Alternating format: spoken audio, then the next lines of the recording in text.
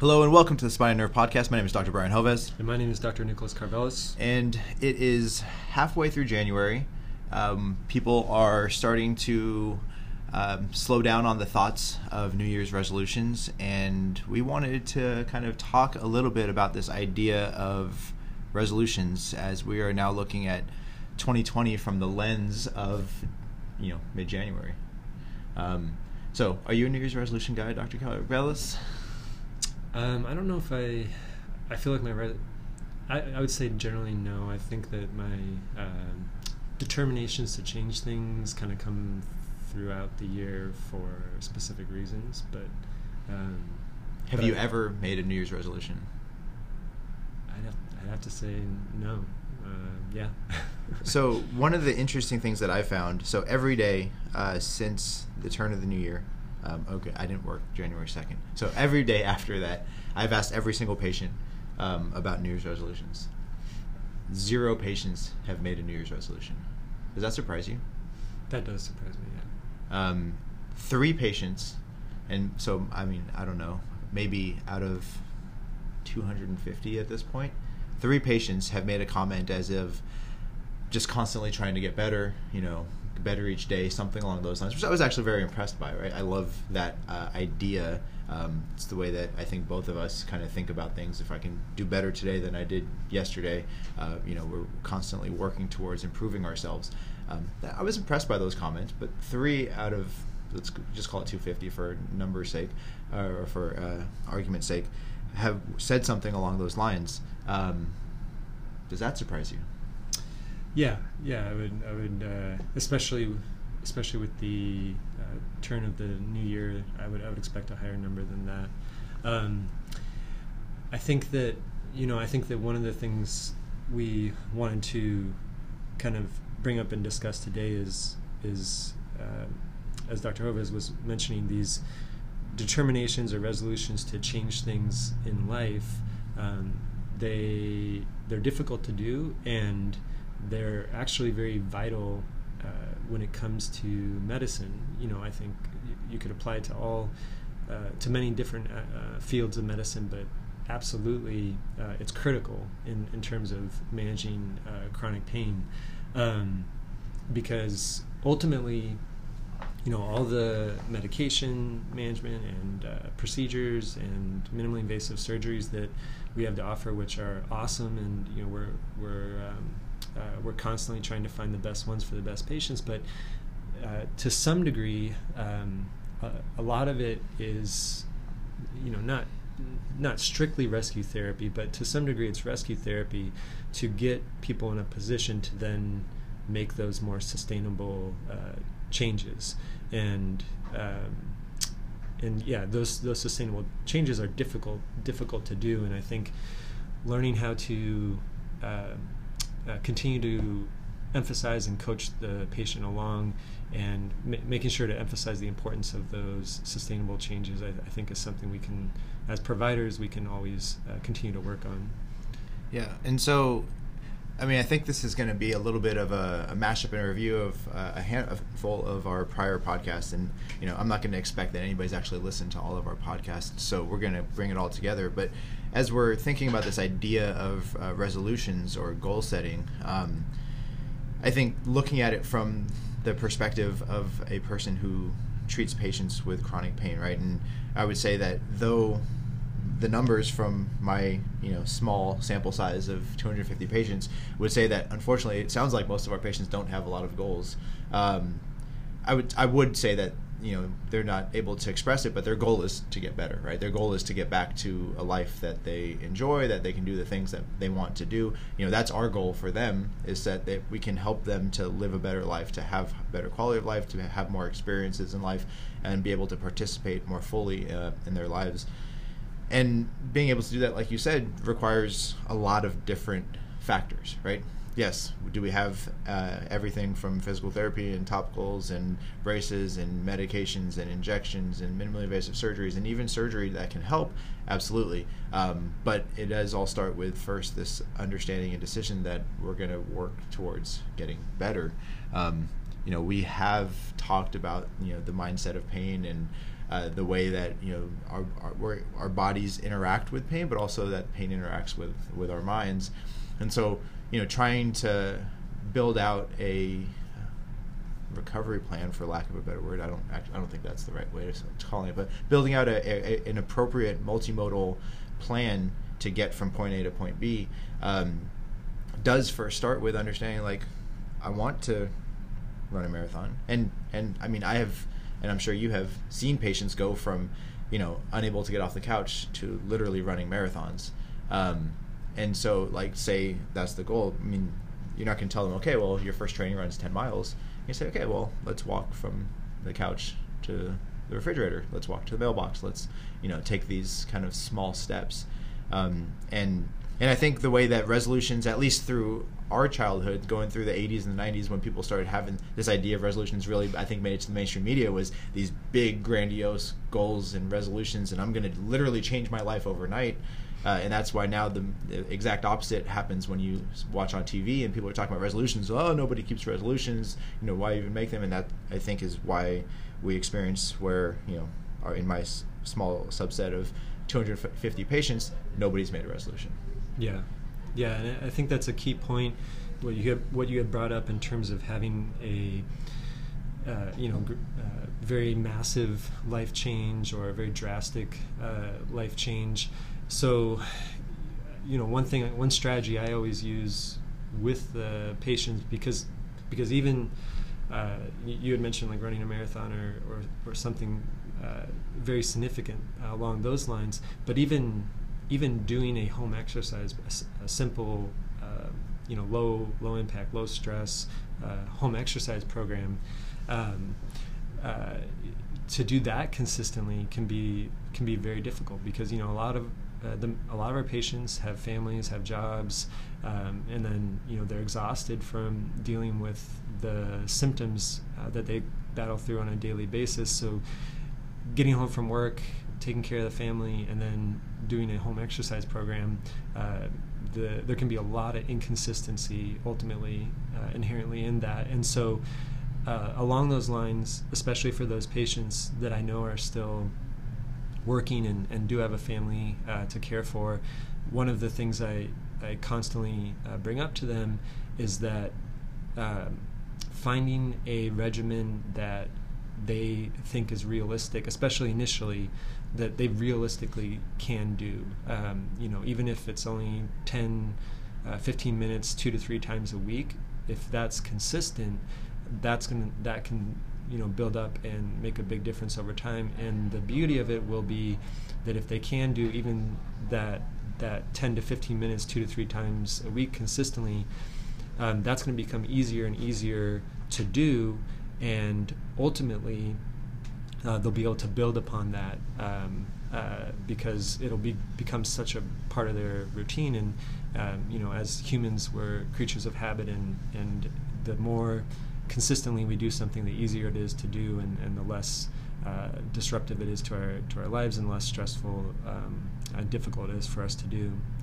Yeah, and I think that we tend to talk about this in the realm of, like, neuroplasticity, right? I mean, for a lot of our patients that have been dealing with chronic pain for a long time, our bodies get so acclimated to not moving that even little bits of movement feel like a significant amount of work, and can be very painful and limiting and cause large amounts of soreness later. And so, one of the reasons why I always talk to people about, aqua therapy, and not even really aqua therapy, just like getting in a pool and standing in a pool and going for a small walk in a pool and slowly building that up slowly, is that we're hoping that we're going to start taking neuroplasticity and changing that, but using that for our advantage, right? Now they can get into a pool, and if we use the buoyancy of the water, we're taking pressure off of joints and discs and nerves and all of those things, that hopefully their body can actually start sending these signals that are lacking pain. And so now we start putting normal signals through a constantly painful area, and hopefully over time the body remembers that it can feel a lack of pain. But I think interesting, just like you brought up, you can also look at it from the other perspective of the neuroplasticity of our schedules and of our lives and of our routines, and building up those habits of actually doing something, of actually taking a step, or of trying to do something that is different on a regular basis. I was actually listening to, I really wish I could remember who was speaking on the podcast, but there's a big speaker that kind of works in, I don't know if it's necessarily the personal development or leadership world, but he talked about this idea of setting small goals, which I think is counter to the most of the world of personal development, but makes a whole lot of sense for me as a pain physician, because this is the way that we talk to, or at least I talk to patients, and we've talked before, this is how you talk also, and he was talking about how, rather than, going out and saying, I'm going to run 5 miles a day, or I'm going to do 500 push-ups a day, he's like, I'm going to do 10 push-ups a day. And some days he's going to feel great and he's going to do more. And some days he's not going to feel like it, but he's like, yeah, it's just 10 push-ups. I can do 10 push-ups, right? And then you start getting this, not just the positive feedback of doing something on a regular basis, but you get the positive mental feedback of actually achieving that goal. And so rather than saying, okay, if I'm setting myself up in my new year, I want to, get ripped, I want to look like The Rock, I'm going to do 1,000 push-ups a day. Well, on day 7, if you don't hit 1,000 push-ups, all of a sudden you haven't hit your goal, right? And for some people that's motivating, and for some people that's devastating, right? To not be able to achieve something, especially in a short amount of time. And so, but if you put, 5 push-ups as your goal, and you keep hitting those 5 push-ups, and on good days you do 100, but you keep showing up and doing those 5, you get this kind of positive feedback loop in your brain that says, okay, at least I'm hitting my goals, at least I'm maintaining, and I can do this, and then hopefully building off of that. Mm-hmm. Yeah, no, definitely. And one other thing along the lines of the physical therapy and the home exercise program, I think we would all agree as providers when we see patients that the majority of the patients, when we ask them, have they done physical therapy before and did it work, the majority of them are going to say, well, it didn't really work. It may have felt okay, immediately during the session or immediately after, but no long-term benefit. And then the follow-up question of, well, have you continued to do the home exercise program?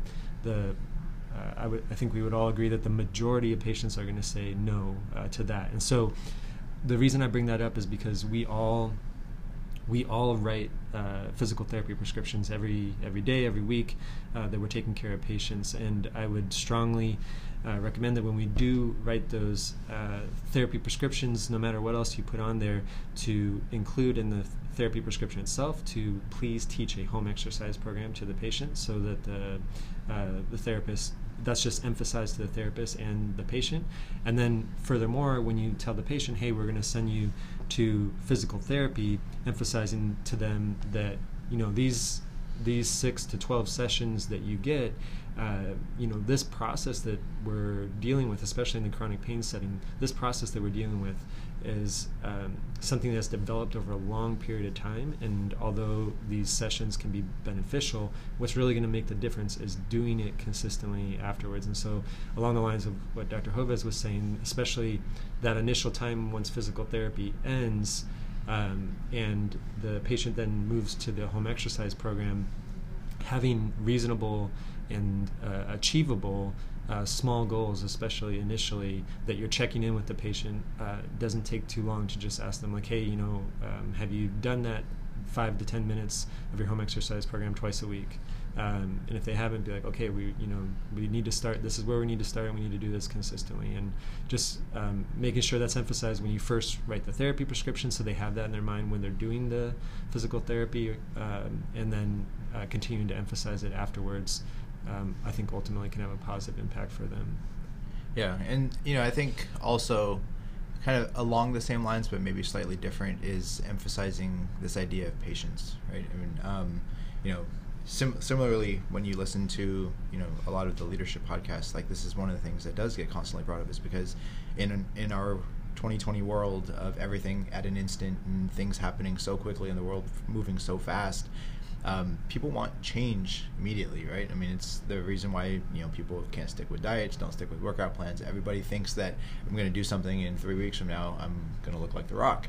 Unfortunately, that's just not the case. And we have these conversations consistently with our patients, but I mean, obviously, I think what we're kind of discussing here and kind of saying is, the best way to make long-term changes, whether it's for our patients or for anybody else, is to kind of do this, stepwise fashion. Yes, you can have big goals, but understanding that day by day, having small achievable goals, and then having patience to understand, like, it's going to take some time, right? I always tell patients, however long you've been in pain, it's going to take us that long to get you, at least that long to get you 100% of the way to where you want to go. We can get there, but we need to have patience, right? And so, if someone's starting an exercise routine and, if someone goes to physical therapy, and it's not just keeping up with that home exercise program consistently, I tell them up front, like, if you feel better within 4 months, I'm going to be surprised. It's going to take a while of you doing this consistently, getting your body moving, doing these exercises,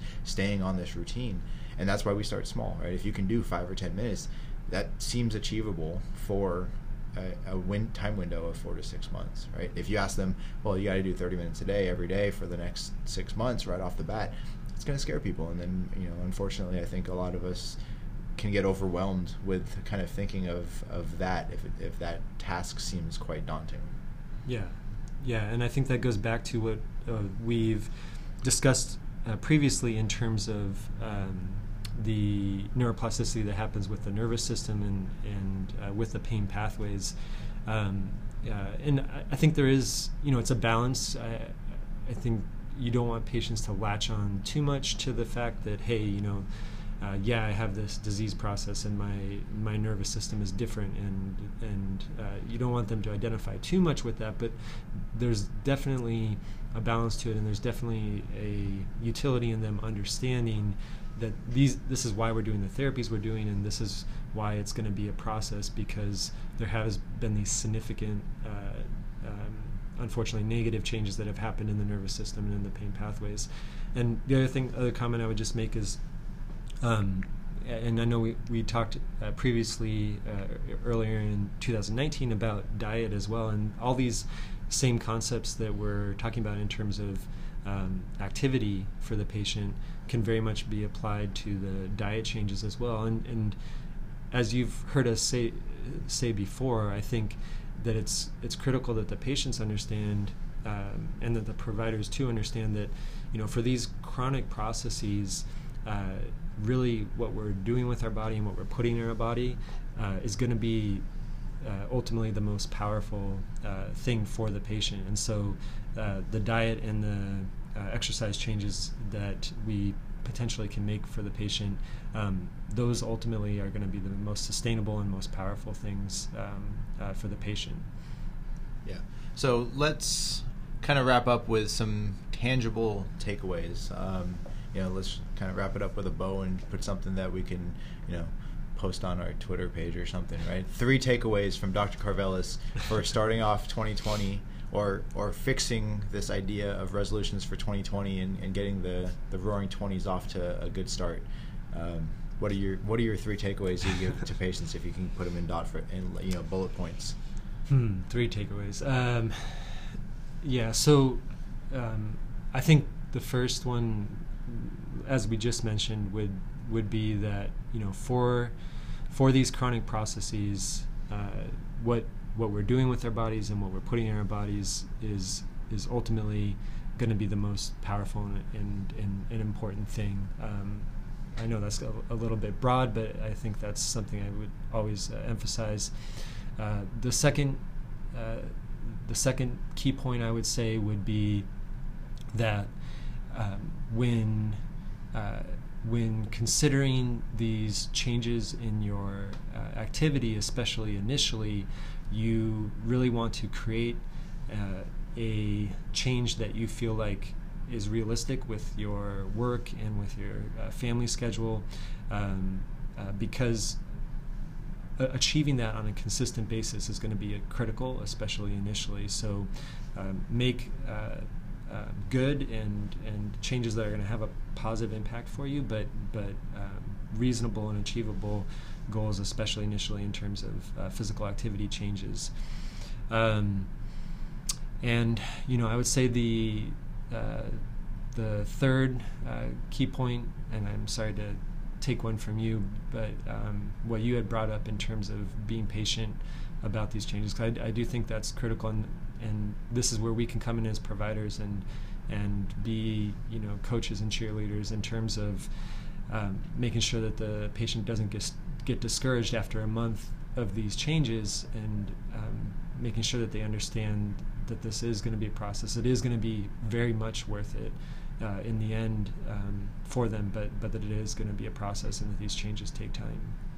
No, I think that's great. I think it's in my head as I was kind of formulating what the three I would say are.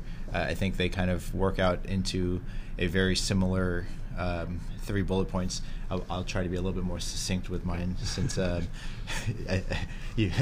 you're so good at putting things into very graphic detail. Graphic detail is probably not the right word. But I think if we're talking about 3 takeaways to be able to have resolutions or desires for change for a new year, a new decade, or just changing things in your life, understanding having big goals, but having small measuring sticks to be able to achieve those steps along the way to be able to get along that path, right? And then you already brought up having the patience to know that we're going to start making changes, we're going to start doing things, but it's going to take time until that really makes a difference the way that we want it to make a difference in life. And the third thing would be just staying with something on a very consistent basis. I tell this to patients all the time. Consistency matters more than singular heroic efforts, right? I would rather you do something for 5 minutes a day than for you to do it 1 time a week for 30 minutes, right? And so kind of sticking with those basics, I think, can put you in a much better position to really make the change that we're looking for the long haul. Anything to finish with, Dr. Kay? No, I think that's great, and hope everyone does have a good 2020. Awesome. Well, thanks, guys, for listening. We didn't really have anything that is truly medical advice in here, but stay tuned for those disclaimers, and we'll talk to you soon. Now, for that legal disclaimer, this podcast is for information and educational purposes only. It is not meant to be medical advice. If anything discussed may pertain to you, please seek counsel with your healthcare provider. The views expressed are those of the individuals expressing them. They may not represent the views of Spine and Nerve Diagnostic Center.